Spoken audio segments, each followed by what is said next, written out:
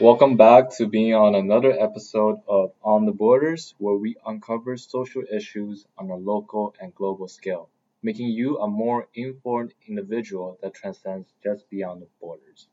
I'm your host, Alan, and here with us today we have a wonderful guest, Sophie. Sophie, do you want to introduce yourself to our listeners? Of course, Alan. So, to listeners who don't already know me, my name is Sophie Hoffman, and I'm a second year civil engineering student at Western. This year, I've had the pleasure of co directing EWB's Fair Trade portfolio alongside Randy Sayer. Aside from EWB, I'm participating in Western's Sustainability Leaders Program. I play varsity lacrosse, and a fun fact about me is that I love coffee and espresso and any espresso beverages, which circles us back to fair trade.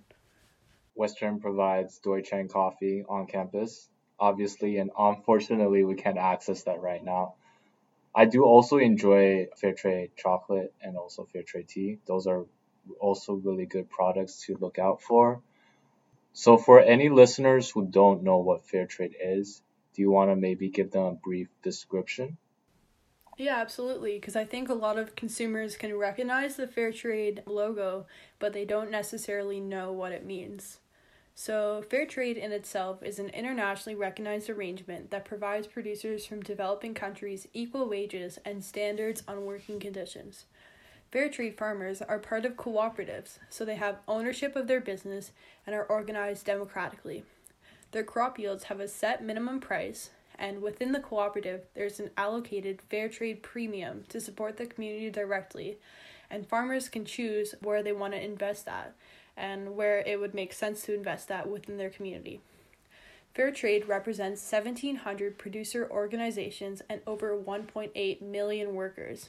So, my mission as a director in EWB's Fair Trade portfolio is to guide EWB and our Western community into becoming more mindful consumers and educating them on fair trade products, as well as helping people understand that fair trade shouldn't be seen as a premium, rather, it should be seen as the cost these products should ethically be sold for.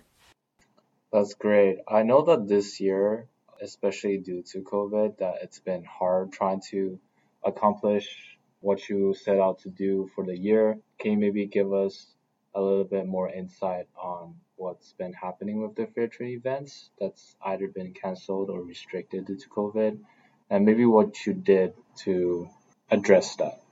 Yeah, absolutely. It's definitely been a interesting year coming in, being a new director of the Fair Trade portfolio, but also having to adjust to this crazy virtual space. So traditionally, EWB would host a Fair Trade Campus Week, which is alongside Fair Trade Canada, and essentially the event would be taking place in university buildings such as the UCC and in lecture halls, and we'd traditionally be giving out samples of fair trade coffee and other fair trade items. But this year, obviously, we couldn't do that because of COVID-19. So we kind of took that and transformed the event a little bit into being less of just handing away free samples and people not really knowing like what our cause is to more being more informative. So our Fair Trade Campus Week event was essentially made up of us making a series of educational videos on different topics addressing fair trade, and we also had some prizes to go along with that too. So I think although there was less people participating than in a normal year, I think it was much more powerful. Right. I do think more people is aware of what fair trade actually means now when they enter those competition. I also won the chocolate and tea, and those were really good products. I highly recommend I'm glad you liked it, getting Alan. some fair trade. Yes, it's amazing. I finished the chocolate in like a day or two. So,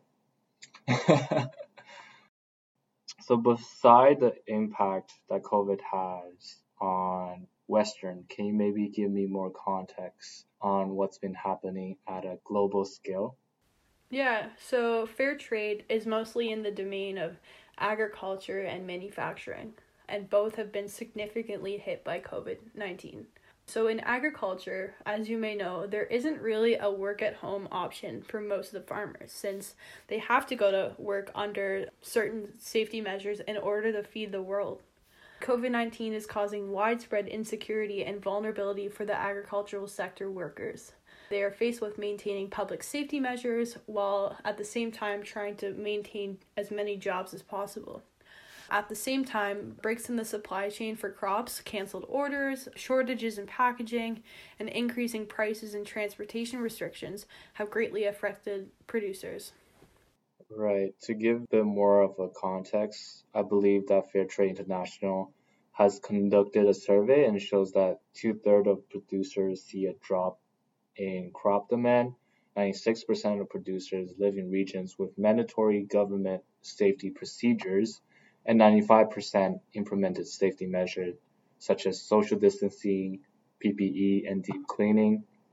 I believe the textile industry has also been affected. Can you maybe give more context on what's been happening with that? Yeah, of course. So, similar to the agricultural sector, the textile industry and garment factories have taken a major hit due to COVID-19, as millions have lost their jobs since guidelines force factories to close or run with limited staffing. This is mostly due to the decreased consumer demand for clothing. As you may know, since lockdowns are being enforced, people can't go out and shop as they normally would. And then vendors are also having excess inventory due to these lockdowns. So there's just been a decreased demand.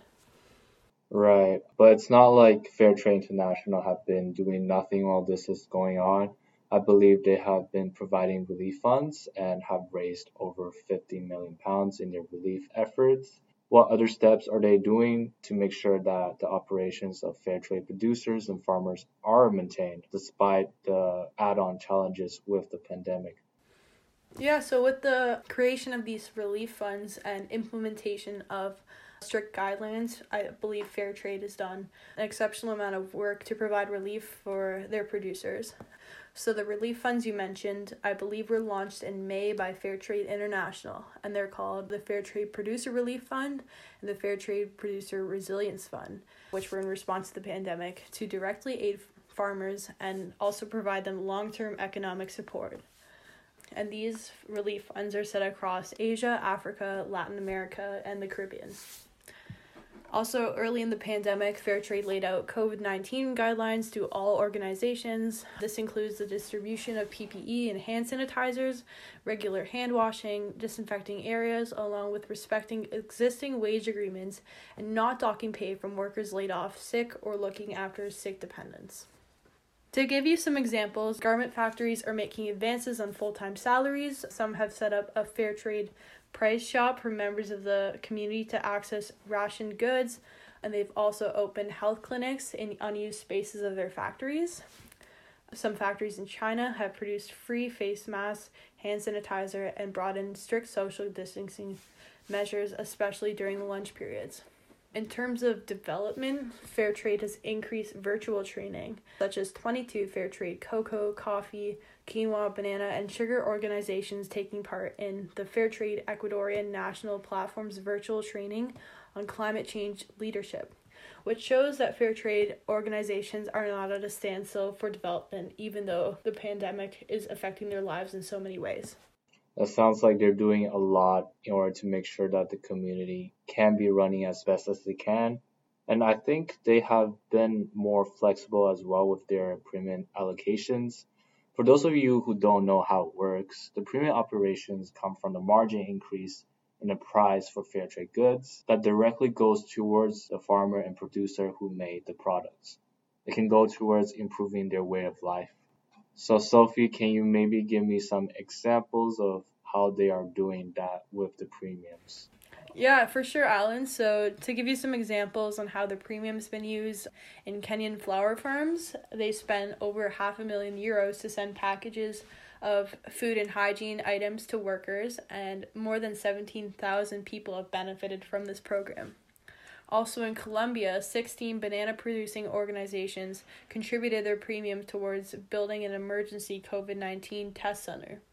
I've heard that the community is also getting into the production of PPE as well. Can you maybe elaborate on what is going on over there? Yeah, so several factories have converted to manufacturing PPE to meet local needs. To give you some examples, MAS Holdings in Sri Lanka and Pratibha Syntex in India quickly converted to manufacturing PPE, including masks. As well, Vertical Knits in Yucatan, Mexico produced over 30,000 medical materials, including masks and scrubs, by thousands of employees. So this just shows that Fairtrade has not only provided relief for their producing organizations, but they've seen the pandemic as a call to action to help entire communities.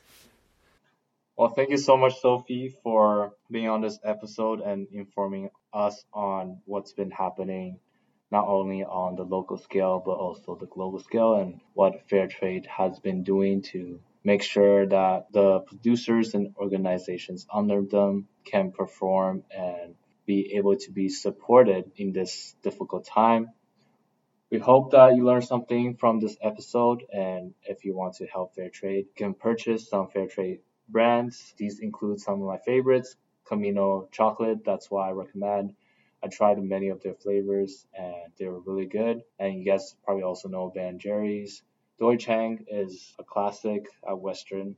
Equifruit and 4 o'clock tea are some of the other Fairtrade products that you can go and look into. Yeah, and some that I actually have at home right now are Balzac's Coffee and Kicking Horse. You can find them at virtually any grocery store.